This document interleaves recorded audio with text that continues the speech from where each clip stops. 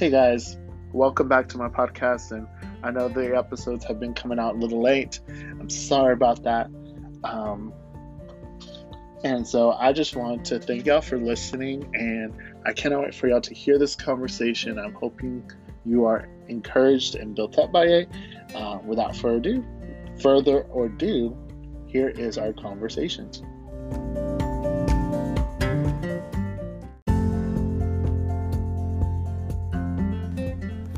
Hey guys, welcome back to the podcast. This is Jose. If you have not listened to the podcast, this is your first time. My name is Jose. So today we actually have another guest on the podcast who is a good friend of mine, who I got to meet actually through First Priority. No, C2. Through C2 first. I met you at C2, but you got me connected to First Priority. That's right. So we go way back. Yeah. So I met him through C2, and which is really cool. If you don't know what C2 is, it's a college young adult ministry here in Odessa at Crossroads Fellowship here in Odessa. So that's how we met. We met through that, which is super cool. Let's kick it off with just a little bit. Let me give you a little bit of information about who Marcus is, and I'll let Marcus give more information about himself. So Marcus is from Wisconsin. He actually is a youth pastor here at the Bridge Church, right across from the world-renowned Ratliff Stadium, and he's a youth pastor there. So he serves with their youth ministry, leads it, heads it, and it's super cool to see what God has done through that church and through what he's done through Marcus. And so, take it away. Give us some more information about yourself. Yeah, thanks, Jose. It's good to be on your podcast, and it's good to be your friend, man. It's cool how through God's providence, He brought us together through C2 about 2 years ago now, almost. Mm-hmm. And I appreciate you introducing me to First Priority, and I get to go to First Priority and hang out with Jose and his ministry that basically shares a meal with the students during their lunch period on Thursday afternoons. And I've been able to make a lot of connections through First Priority with some students from OHS, and I get to see my own youth students who eat lunch there as well. So I'm very blessed by the friendship of Jose.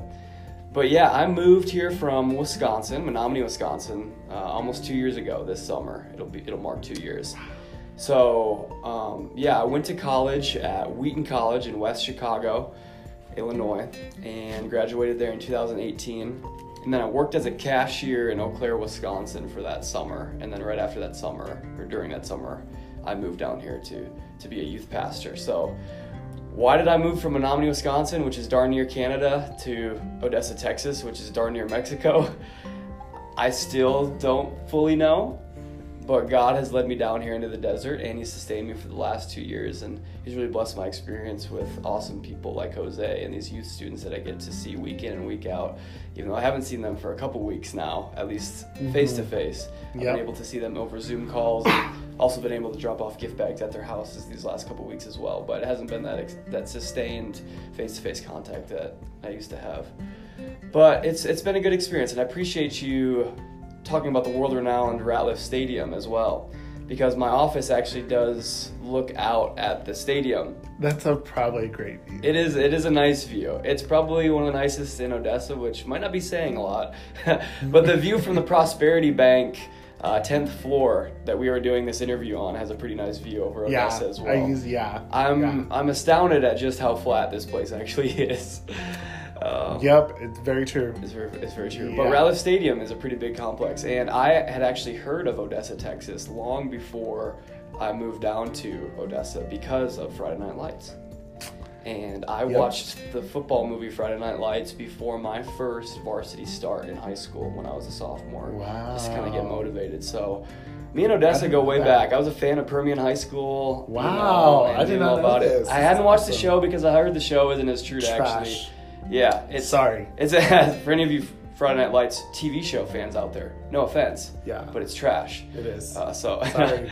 I can't actually speak to it. I haven't seen it, but it doesn't surround around the town. Mm-hmm. It's a good show. I guess the storyline's okay, but yeah, it's just not true to the area, and it's not even filmed in Odessa. So no. But I remember Mike Winchell and Booby Miles and wanting to be like those guys and stuff. So, and it's funny, the last scene that they are in the parking lot throwing the football back and forth to one another, and they're about to graduate or their season has just finished or whatever, and they're talking about moving on from high school. From that parking lot, you can actually see where our church is now located in the background of the movie. It's just a desert in the movie, but now there's actually a structure there called the Bridge. Yeah. And when I came down here to visit in June of 2018 to interview, I was like, wow, I'm amazed that it's this close to this structure that I basically almost worshipped growing up before I was a Christian. Worshipped, in one sense, Friday Night Lights and being revered among my high school peers and being a football god. That was my dream. Oh my gosh. But so it's been a crazy journey since then, and I've been really blessed by Odessa, Texas, and the people that have been here. It's definitely been a transition for sure. Yeah. But God has been good, and it's just a reminder that God has brought me down here for a purpose. The fact that I'm looking out at that stadium every day, it's a weird reminder to me. Yeah. That God's working and moving. Yeah, no, I think super funny because it's like not about the ending, but about the whole Friday Night Lights thing. Because if you don't know about Odessa, Texas, go watch Friday Night Lights. You will know who Odessa, Texas is and where it's located. Well known amongst many people. Like, I just give you a little background on the stadium itself. It's like holds up to what? How many people? Probably like 20,000, 20,000 plus. Some stands and bleachers and stuff, which they've done in the past. Yeah, like it's 20,000 people, and Odessa, all of Odessa does not fit. Can I tell you, like, when the rivalry game happens, which is between Permian High School and Odessa High School, you literally have to buy a ticket the morning that the box office opens. Yeah. Just because those seats will sell out really quickly. And when I got crazy. By God's grace, I got to speak to Permian's FCA back in September, and that was just like, it was a really surreal experience for me. Yeah. Because these were the guys, they're like 14, 15 years old, These are the guys that I like wanted to be when I was a kid. I'm getting to now preach the gospel to them, which was amazing. It was in their weight room. It was right before a workout. Yes. And their weight room is massive. There's like 200 kids crawling on the walls in this weight room. Yeah. And I brought some breakfast burritos in for them to eat. And I brought like 80 burritos, and they were gone in 0.2 seconds. And the coach even made a joke. He's like, well, I guess the moral of the story is that the early bird gets the burrito. And I'm sorry. I felt terrible because I'm like, number one, I didn't bring enough burritos. And number two, y'all are going to puke these up in about 20 minutes at the end of this message, and you have to go work out. I'm like, why would you eat before you just work out? Yes. So it was wild, but all that to just kind of say, I'm just amazed at how God has worked in mysterious ways. Yeah. Now I was able to talk to them and hang out with them and have students in the youth group from those schools, and it's really, really weird full circle kind of thing. Yeah, no, and that's super cool because now today our whole topic is on purpose, like what we're talking about, and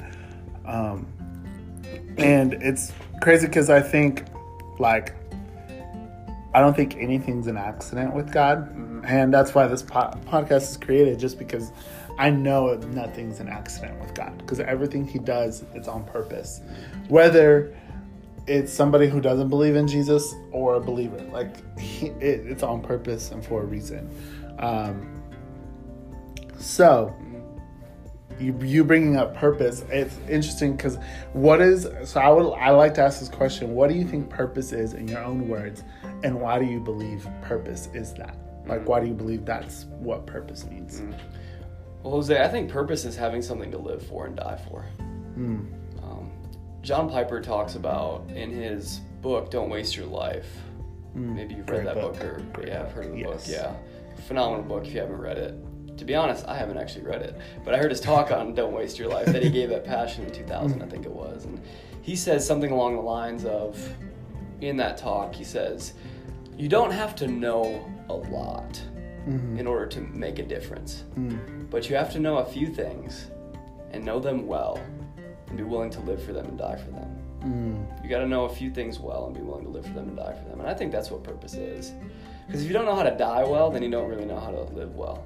And so having something to live for and to die for and to stake your life upon, you're going to have a purposeful, meaningful, fruitful life. And as a brother in Christ that you are, you and I both know that the only true purpose that we can fulfill as human beings is to glorify Christ and to bring people to Him. That is the most fulfilling purpose and hope that we have. And the Bible also tells us that we do not grieve as those who have no hope or purpose.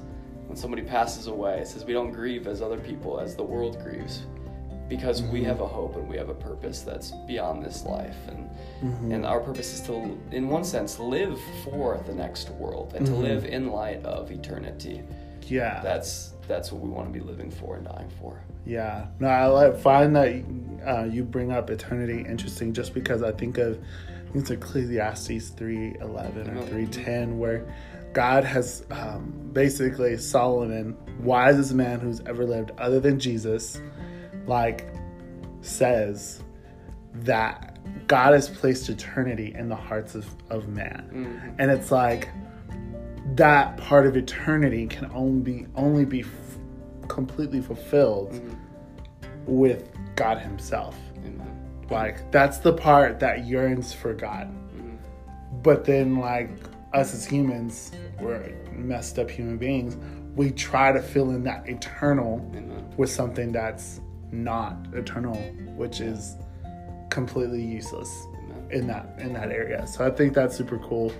And you're right, Jose, because Paul is constantly reminding his people in the churches throughout his letters, especially the church in Colossae, in Colossians chapter 3, verses 1 through 4.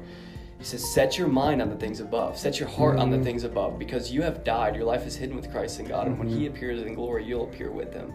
Your job is to set your mind and your purpose and your hope on the things above and live in light of such things, and everything else will fall into place underneath that. But if you set your mind on eternal things, you're going to miss out in glory.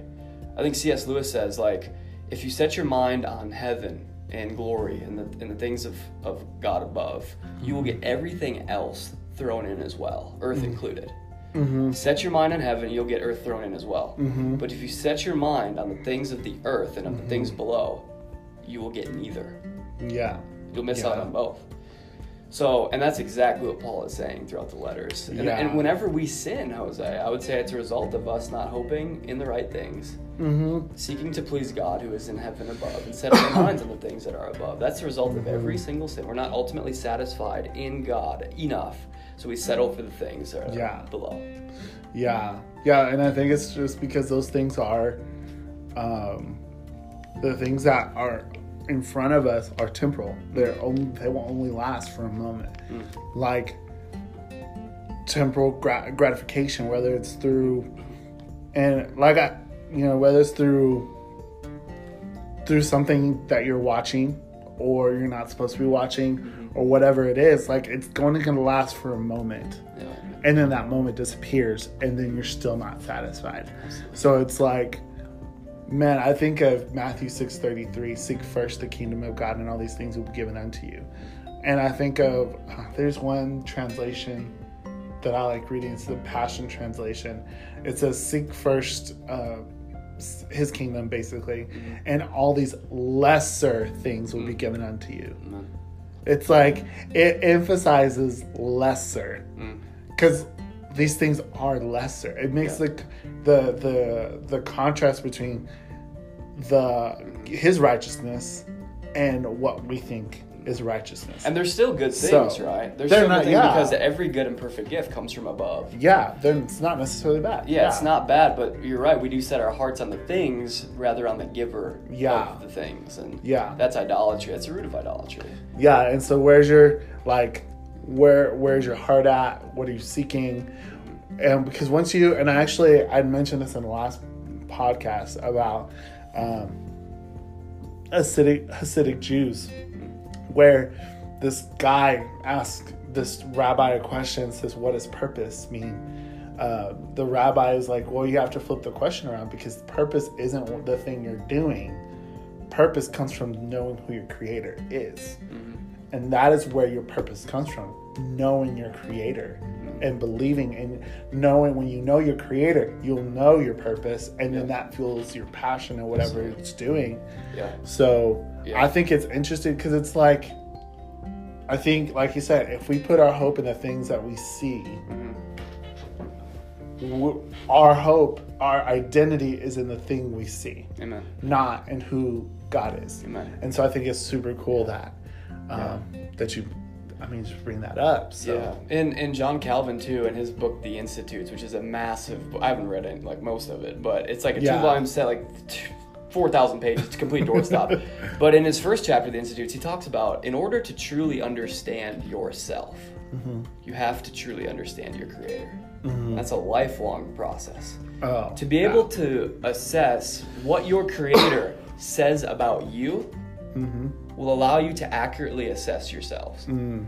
But oftentimes, Jose, we assess ourselves through our assessment of others. That's why we say, I'm not that bad of a person because I don't sin as badly as this person or that person or the other person. And we're measuring ourselves by ourselves, which is what Paul says in 2 Corinthians is wicked. That's dumb.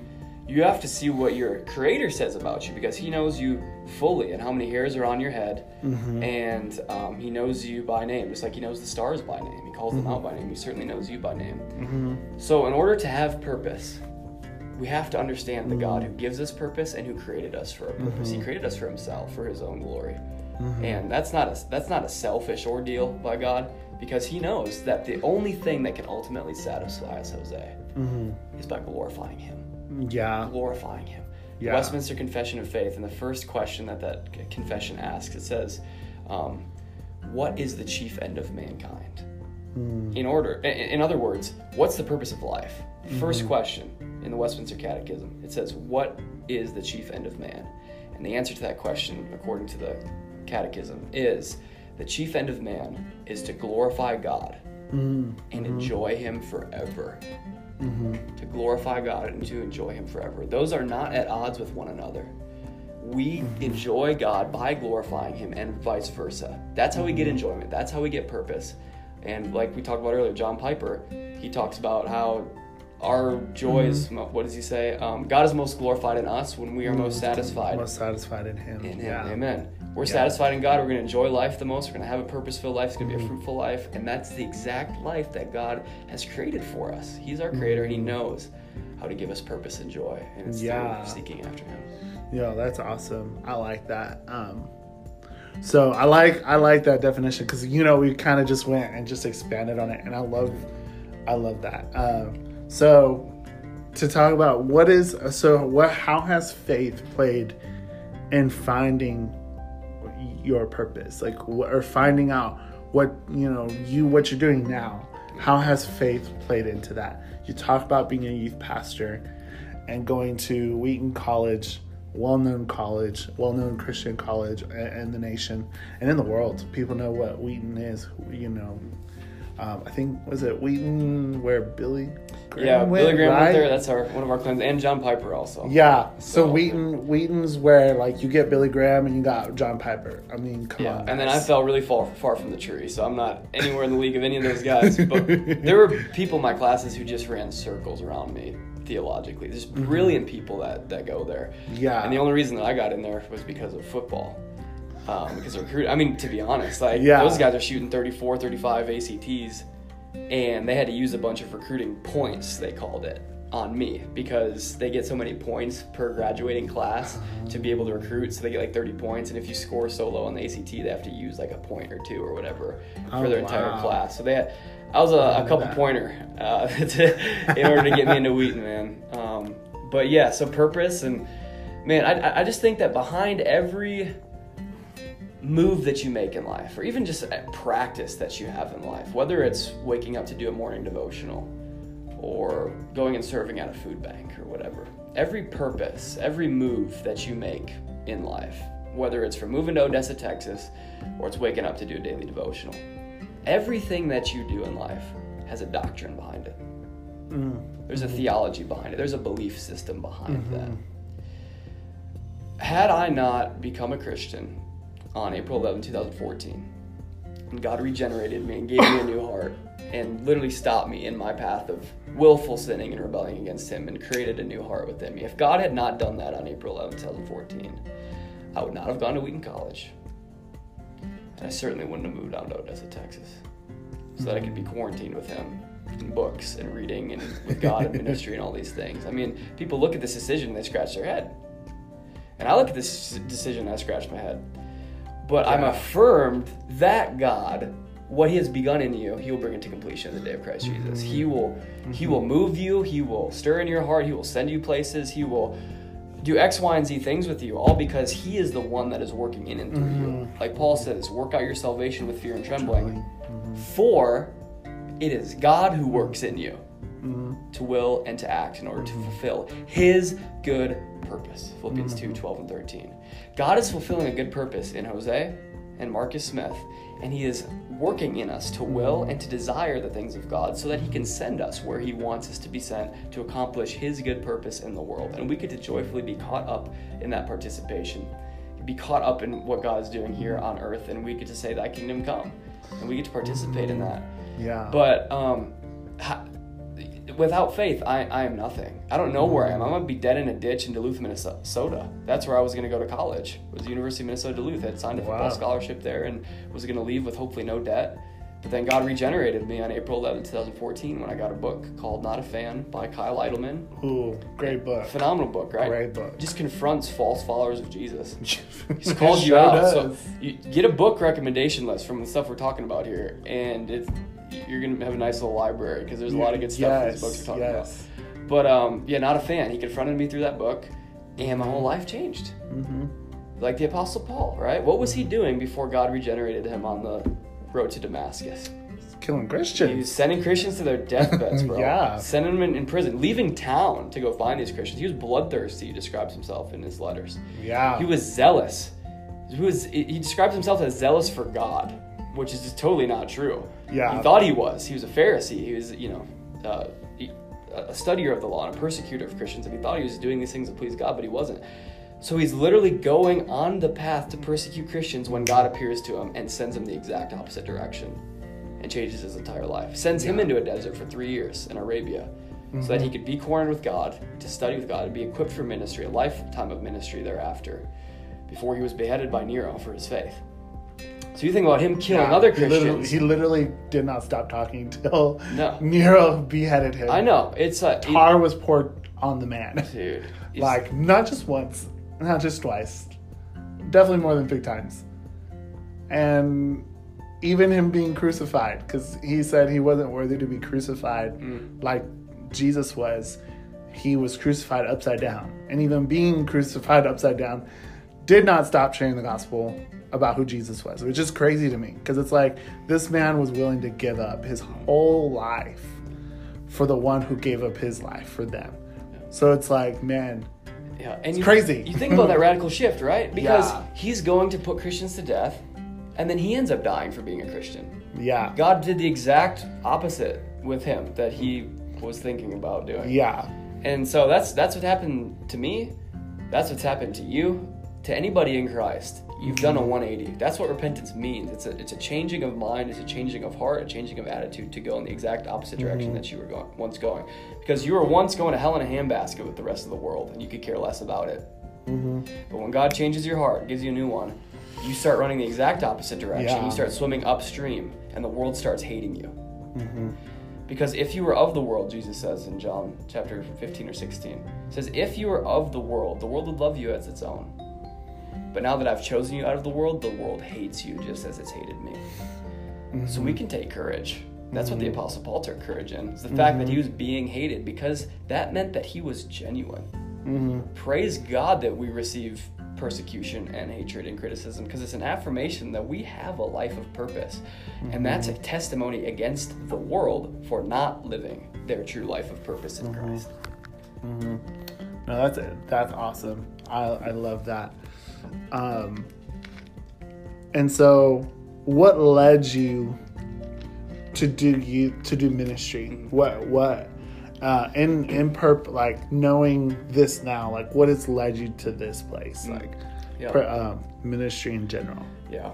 when I became a Christian in April of my senior year, Mm-hmm. I worked in a cornfield, detasseling corn for the entire summer. Wow. 8 hours a day, 5, 6, 7 days a week sometimes. Wow. One of the hardest jobs ever. But I listened to sermons on an iPod Shuffle. I didn't have a smartphone until like 2 years ago. On June 1st, 2018, that'll be the 2-year mark that I've had a smartphone. So I'm relatively new to the smartphone game. But I had a flip phone and I had an iPod Shuffle. And I actually lost this iPod on my last day of work in the bushes. It's probably good because I probably would idolize this iPod just because how much it meant to me. Mm-hmm. But I had a $50 gift card, and I loaded up 52 songs on it, a lot of worship songs on there. Oh my gosh. I was just becoming a Christian, you're kind of on fire, you can't get enough of it. And I loaded up that iPod Shuffle, Jose, with sermons upon sermons upon sermons. And I got like a mini seminary education almost in the cornfield that summer while detasseling corn, sweating my face off that entire summer. But while I was listening to this information, I'm like, wow, I can't get enough of the Bible. I would go home and I would read it at night, I'd fall asleep to it, and I'd wake up, read it, and then I'd go and listen to sermons all day. I'm like, I can't get enough of this stuff. And I remember looking at the course catalog at Wheaton College because I'd signed with Duluth to play football, right? And I was still committed to Duluth. Yeah. And I'm having some really severe life purpose questions right now. And I looked at the course catalog at Wheaton, and it said that you could take classes on King David and New Testament and Old Testament Christians like you're going to be taking, right? And for the first time in my life, Jose, I got so excited to be able to study about the New Testament and the Old Testament. And the words were jumping off the page at me for the first time in my life. And that's because I had a new heart. I had the Holy Spirit in me that was illuminating the text for me, getting me excited about it. It was almost as if the text was in 3D. It was in highlighter. Awesome. And so I'm like, I just want to go to study the Bible somewhere. And Wheaton College had recruited me my senior year, actually my junior year of high school. Maybe sophomore year. They were the first college to ever recruit me. And I actually committed to Minnesota Duluth while I was on my visit to Wheaton College. I committed in the lobby at 7 a.m. I had my roommate who was hosting me for the visit wake me up in the morning, and I called another college and committed to them.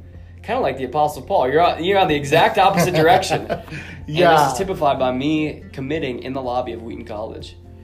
And I knew that they were a Bible school and they played football, and I could even run track there. I'm like, this is the best of a bunch of different worlds here, and it's a great education. And I don't belong there, so it'd be good for me.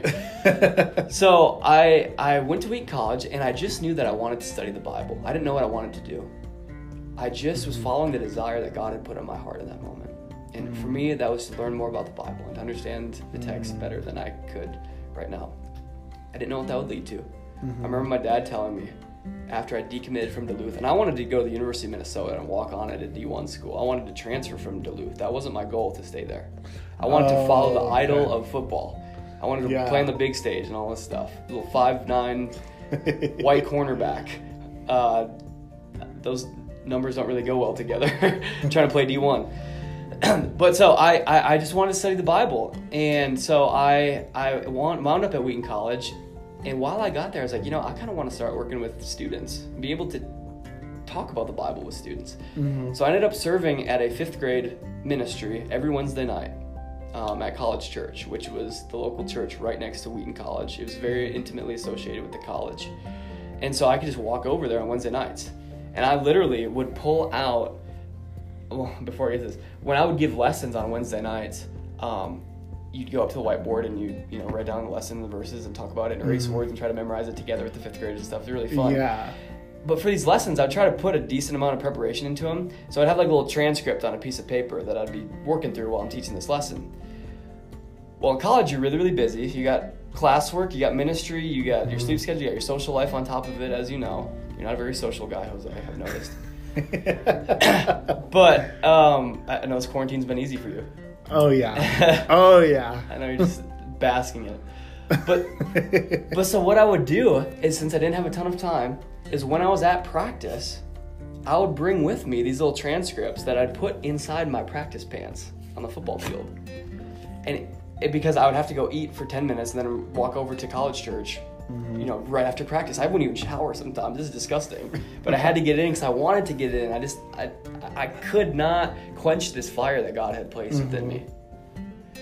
And so I would practice in between reps. on the lesson that I was going to give that afternoon. I would be on the sideline pulling out a piece of paper and looking through it, and then, Smith, pay attention! And then I put it back in my pants and then go out on the field and practice again.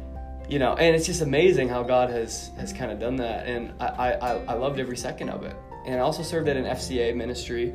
If you're familiar with FCA, it's Fellowship of Christian Athletes, where you get middle school through high school students together and talk about the gospel with them, and it's an athlete-centered environment, but non-athletes can go as well. And so I worked at FCA every Friday morning at Glenbard West High School, which was a local high school, and I got to hang out with students and give messages and coordinate some events and those type of things with them. So I worked every Wednesday and then every Friday morning at 6 a.m. for 4 years at Wheaton College. And then I worked as a summer camp counselor for the 3 summers during college as well in southern Missouri, basically Arkansas. Kanakuk, right? Kanakuk, yeah, good memory. Kanakuk for 2 summers, and then Kids Across America, which is basically an inner city version of Kanakuk, a satellite campus of Kanakuk, Kids Across America. Okay. So I was getting exposed, Jose, from every direction to ministry. Yeah. And I didn't know a ton of the logistical parts of ministry, like event planning and parent communication and those type of things.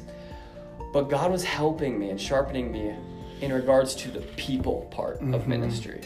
Interacting with, I worked with first grade inner city students from inner city Chicago, inner city Dallas, inner city Oklahoma City, and they were all in the cabin with me. I worked from inner city first graders to 12th grade students from the suburban environment. So God exposed me from first graders all the way through 12th graders exactly what I'm doing right now. It's just on a different scale, on a full-time scale. God had exposed me through his grace to those things, and he was preparing me for ministry before I even knew that I needed preparation for it. And all of us are in ministry, but some of us, we're like in quote-unquote full-time ministry, and then we're prone to think, oh, well, the people who work at the banks and people who work at McDonald's and people who work at X, Y, and Z places, they're not really doing ministry. And that's so false. Everybody has a ministry. Everybody's working with people. Everybody has to preach the gospel in some respect to the people around them, the sphere of influence that God has given you. Yeah. And so I was just being faithful to the station that God had put me in, and being faithful to the desires that he had put inside my heart at the time. And that's your job as a Christian. Is number 1, to follow the godly desires that he puts in your heart, and then number 2, use it to influence others. If you do those 2 things, you're going to have a life of purpose. Whether you are working at McDonald's or whether you're in the middle of nowhere, Texas, because you moved from Wisconsin, God is going to use you in mighty ways. Yeah. And you just have to be faithful and watch him and sit back and do it. Yeah, no, I think that's so cool, because people think, especially believers, well, specifically to believers who are in the marketplace, who are in different industries of the marketplace, people think, well, I can't be a minister, or I can't minister to someone because it's not full-time ministry. I'm like, no, actually you can. Yeah, you can. You can. You're called to. And we're commanded to. Yeah, we're called to go to make disciples of all the nations. Like Matthew 28 says, 18 through 20 says, Jesus says, I've been given all authority on heaven and earth, and go into the world, into Judea, Samaria, and the rest of the world, teaching them everything that I've taught you, baptizing them in the name of the Father, Son, and Holy Spirit, and I will always be with you, even to the end of the age. I just summarized 3 different scriptures together. Amen. I love it. But it's just the whole idea of Judea, Samaria, and to the ends of the earth. It's like Judea is equivalent to your local sphere of influence, where you're placed at, where you're talking about being placed somewhere. Your Judea is that area, is that place. Your Samaria is the city you're in, and to the ends of the earth, the world. There are people, literally, if you're living where we currently live, in oil country, you literally have people from all over the world who live here. Not a coincidence. Completely on purpose. Because these people come from countries that don't necessarily let the gospel be shared, or just they come from an atheist background, whatever that is, like, or come from a background where they were hurt by the church and they don't want to be talk to other Christians. And I love that you emphasize wherever you're at, that's where you're called to be. And that's your ministry, and that's where you're supposed to be at. God doesn't do anything by accident. Because if we have that thinking that he does things by accident, then we won't do anything with it. We won't do anything with that. We won't do anything with what he's called us to do. Like, we will think, oh, well, if that was an accident, then that was an accident. Yeah. So, and Paul says in 1 Corinthians 7, he says, stay in the condition in which you were called when you were a Christian. In that context, he's talking about circumcision. He says, if you weren't circumcised before you're a Christian, well, then don't become circumcised. Well, if you are circumcised, well, then just stay as circumcised. It's no big deal. But don't change your position. Just because you're a Christian, you think you have to go to Africa to become a missionary. Yeah. God, like you said, God knows what he's doing, and he converts you and he regenerates you in a certain place and in a certain time of history so that he can accomplish a certain purpose in and through you. Just like with Paul in Damascus, right? The first thing that he tells Paul to do after he's converted on the road to Damascus, he says, go into Damascus, and there I will show you what to do. You don't know what you have to do yet, Paul, but your job is to just follow the inclination that I've put in your heart right now, and there I will show you what to do. He doesn't give him the blueprint. He doesn't tell him that he's going to end up dying for his faith one day. He just has to be day-to-day faithful. He's blind at this point. He can't even see because God has absolutely just blown his mind, and it's brighter than the noonday sun when God appeared to him, and Jesus appeared to him on the road. He can't even see. So he just has to blind faith, trust that God's going to meet him in Damascus, and from there, he will show him what to do. And you also bring a really good point with the Great Commission. When Jesus says, all authority in heaven and on earth has been given to me. Go therefore and make disciples of all nations. That, in my mind, almost seems like a contradiction, doesn't it? Yeah. When Jesus says, I have all authority to do whatever I want. I can change people just like I changed Paul on the road to Damascus. I don't need your help. I can appear to whoever the heck I want to appear to, and I can change their life on the spot. I have all authority in heaven and on earth to do whatever I want to do. But you, go. Therefore, in light of the fact that I have all authority in heaven and on earth to do whatever I want, you go and make disciples of all nations. It's almost like, okay, God, well, are you in control or am I in control? And God is telling the disciples, and he's telling us through that command given to the disciples before he sends into heaven. He's telling us, because I have all authority, I can work through whoever I want to work through. Yeah. And that included the disciples who were with Jesus on the mountain.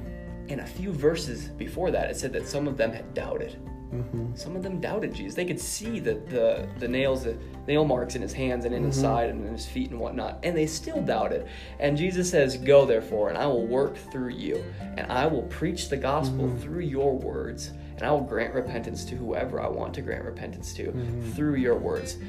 The Great Commission is an awesome opportunity and a blessing that we are not worthy of. Who's worthy of these things? Paul says in 2 Corinthians. He says, we're not. I'm not worthy of these things. I'm a jar of clay. Yeah. But we have the ministry of reconciliation committed to us. And that is such an awesome opportunity because God could do whatever he wants, whenever he wants to do it, and grant people repentance. And his kingdom could come right now. His will could be done on earth as it is in heaven right now, and we could be standing with him in glory. But he's chosen to preach through us. We get to participate in the things that he's doing on this earth. And to not do so would be to just despise the gift. We don't think it's a gift. We think it's a burden that we have to talk to people about Jesus. It's not a burden. God gets to make disciples of all nations through us. And in our context here in Odessa, Texas, you're right, Jose. There are people from all over the world living amongst us. And for me as a pastor, a lot of times those people, they know what they're getting into when they come into our church or our office. They know that they're going to get the Bible. But when you're working as a bank teller or working at a McDonald's or just working out in the community, you have access to areas that pastors do not have access to. And you have influence that a pastor does not have influence in a sense. Because you've infiltrated a place where a quote-unquote Bible guy couldn't infiltrate, simply because you're a Bible guy. Not everybody welcomes that. Not everybody's going to welcome a pastor just because you're a pastor.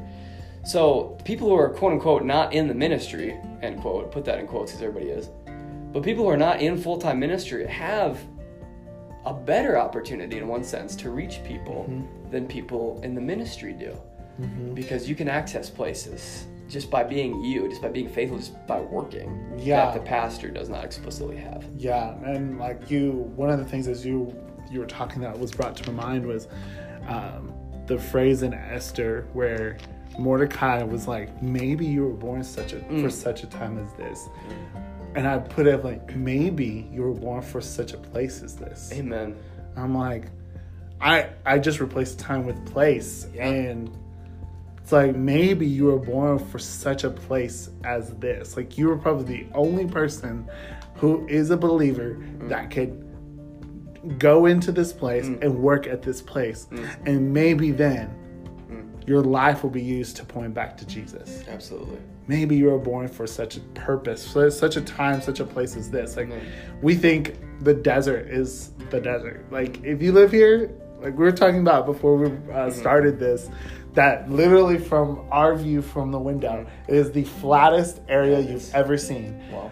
And it's the most, it looks deserted. Like, it looks like a desert. Like, if you drive outside of Odessa, it looks like a desert.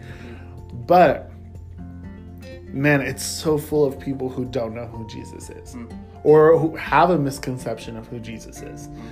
We get the opportunity to be a part of that. And I love that.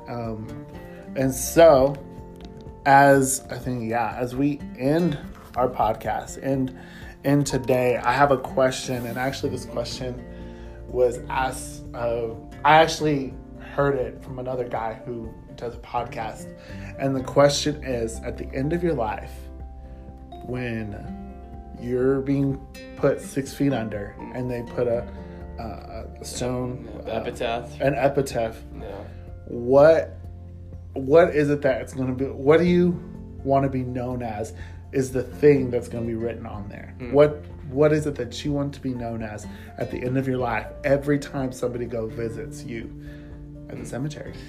Yeah, I'll say it's really, really fascinating that you bring up this question, because I was thinking about this question last night. And I haven't thought about what I would want written on my gravestone ever in my entire life. Yeah. Probably.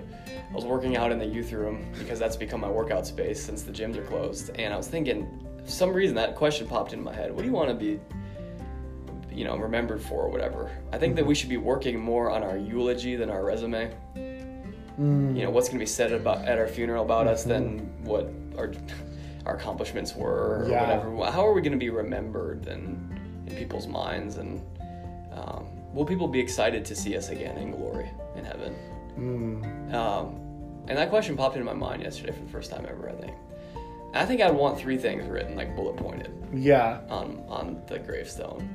And the first would be, he preached the word. He preached the word. I hope that I get to do that wherever I go, not just with you students talking in front of them or in front of people or whoever, but conversations like this. I pray that I'm always sowing seeds, and I'm being salt and being light, and I'm making things fresh. That's what salt does. It preserves things, makes it taste better.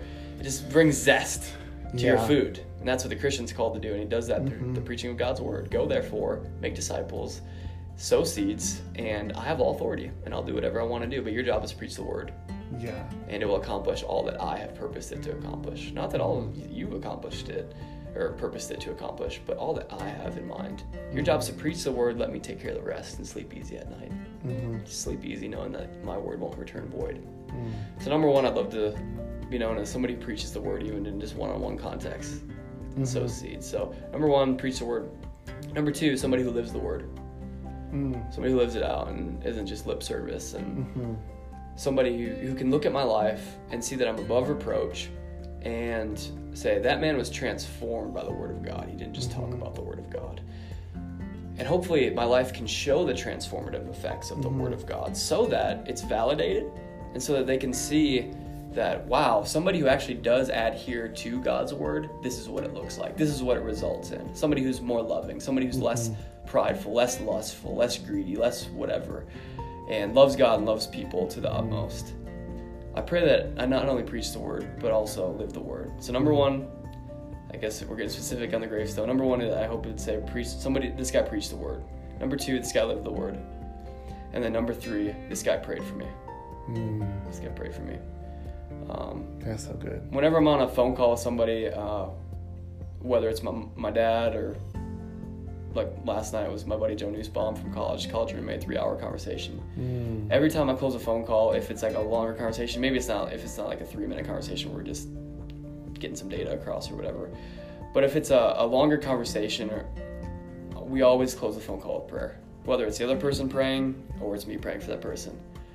I just think that there's something so powerful about the body of Christ praying for one another and bringing God's will to pass in somebody's life through your prayers is an awesome responsibility and opportunity that we have in the body of Christ. My prayers for Jose affect Jose's life and vice versa. God's will is accomplished in my life through the prayers of the saints.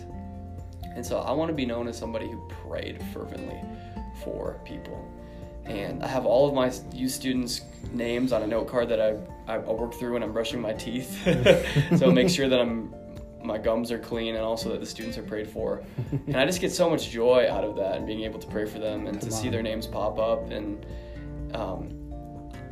I hope that our ministry is covered with prayer and my life is covered in prayer and the people associated with me are covered by my prayers as well. I want to be known as somebody who preaches the word, somebody who lives the word, and somebody who prays for people. Those are 3 things. So. That's good. I love that. I love that we can talk about that, because people specifically who are believers, like, what kind of legacy am I going to leave behind? And so I think that's so cool. Since you said prayer, I want to end the podcast a little bit different today. We're going to pray. I'm going to have Marcus pray over y'all as y'all listen, and maybe you're not a believer, and we might take a little bit of a different ending on this podcast, just because I just feel led to do this now. Not just pray for you, but we've been talking about all these things about being a Christian, being a follower of Jesus, and all this stuff. And it's like you're listening, you're like, I don't know what that means. I don't even know who this Jesus guy is. And you're like, but like, you're like, I want something about their conversation is different, and you want what Marcus has or what Jose has or anybody else, but there's something that you're hearing and you're like, I want that. I want that hope that they're talking about. I just want to let you know, like, you can have that hope. You can have that relationship with Jesus. Like, Jesus isn't a distant person. He's very close to you. He wants that relationship. It's as simple as turning away from your old life and making a 180. And that's what repentance means. Repenting basically means a 180 away from your old life to a new life. And Jesus is standing right there, waiting for you to take that 180. And if you want that relationship with Jesus, like, let us know. Like, if you want to start a relationship with Jesus, I'll give you my Instagram handle, and I'll let Marcus give his. I want y'all to get connected with us so that you can have a relationship. You can start that relationship, and you have people to start it with. So as simple as this. The gospel is this. Gospel is the good news that Jesus became man, and that Jesus became man, and that he lived a life that we should live, died the death we all deserve, and that 3 days later proved that he is the Son of God, raising up from the dead, offering the free gift of salvation and the forgiveness of sins for all those who repent and believe in him. Like, if you want that, you can pray that. It's not super crazy theological. You don't have to have all these crazy Christian terms to memorize. All you have to have is, God, I'm broken and I need you. I want you to be a part of my life. Amen. That's as simple as that. And if you want to pray that, if you just pray that here in a little bit, or just you pray that now, Jesus will listen. Jesus will turn and will listen, and he will be in your life. Get connected with one of us. My Instagram handle is @JoseDaniel1002. And Marcus, what is yours? Yeah, so I don't have a personal Instagram handle, but our youth ministry does. So if you reach out via that medium, I'll probably get it. It's Bridge Builders Odessa, all one word, Bridge Builders Odessa. Our ministry is The Bridge, and our youth group is called The Bridge Builders. So that's awesome. Bridge Builders Odessa. That's awesome. I love that. And so if you want to connect with us and you prayed, Jesus, forgive me because I've messed up. I want you to be the Lord and Savior of my life. I accept your forgiveness. I accept this gift. Save me. In Jesus' name. Amen. You prayed that. You connect with one of us. We just gave you our Instagram handles. We will respond. Trust me, we will respond. And we will walk it out with you, because following Jesus isn't something you walk alone. Following Jesus is a relationship between you and Jesus, and a relationship with other people. And so I'm going to have Marcus pray over y'all. If you've made that decision to follow Jesus, I'm going to let him pray over you, and just connect with us, okay? Just let us know what you did if you've made that decision. So, Marcus, awesome. Thank you. Pray for us. Cool. Yeah. Father in heaven, thank you for today and for this awesome conversation that you've allowed Jose and I to have.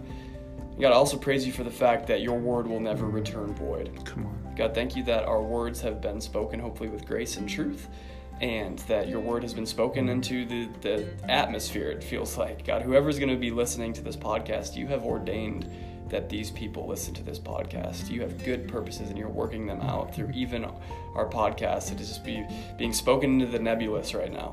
God, bring people to listen to this message. Bring people to listen to your word, and help your word to convict people and prick people to the heart so that it bleeds for you. God, please, whoever is listening to this message right now, may you grant them repentance. God, may you seal them with your Holy Spirit. May they desire you. Give them new desires and new inclinations and new wants, because that is the first and foremost proof that you are a new creation. So everything about you is new, and you do repent, like Jose said, and you're going in the exact opposite direction that you were once going. So affirm the people who are in Christ, that have listened to these last couple podcasts and have been encouraged. Continue to strengthen their faith and continue to help them to grow near to you as you draw near to them. But for the people, God, specifically, who are listening to this maybe for the first time, who have heard our words and have heard your words spoken through the scriptures that we've quoted, God, may you grant repentance, and may you convict of sin and of righteousness and of judgment, and give them new desires that they cannot have on their own. We love you, God. Thank you for this time and this opportunity to be with Jose, for the blessing that he is to this community and to Spotify and to these podcasts and just everything that he's doing in his life. May you bless him, God, for his faithfulness to you. And it's your son's precious name that we pray. Amen. Amen. All right. Thank you, Marcus, for praying for us. And guys, if you, like I said, made that decision, just DM us, let us know. Cannot wait for what God will do with this podcast. Cannot wait for y'all to listen to it. So thank y'all for listening. Y'all have an amazing week, amazing weekend, wherever you're at, whatever day it is. Have an amazing day. See y'all next time. Thank y'all. God bless.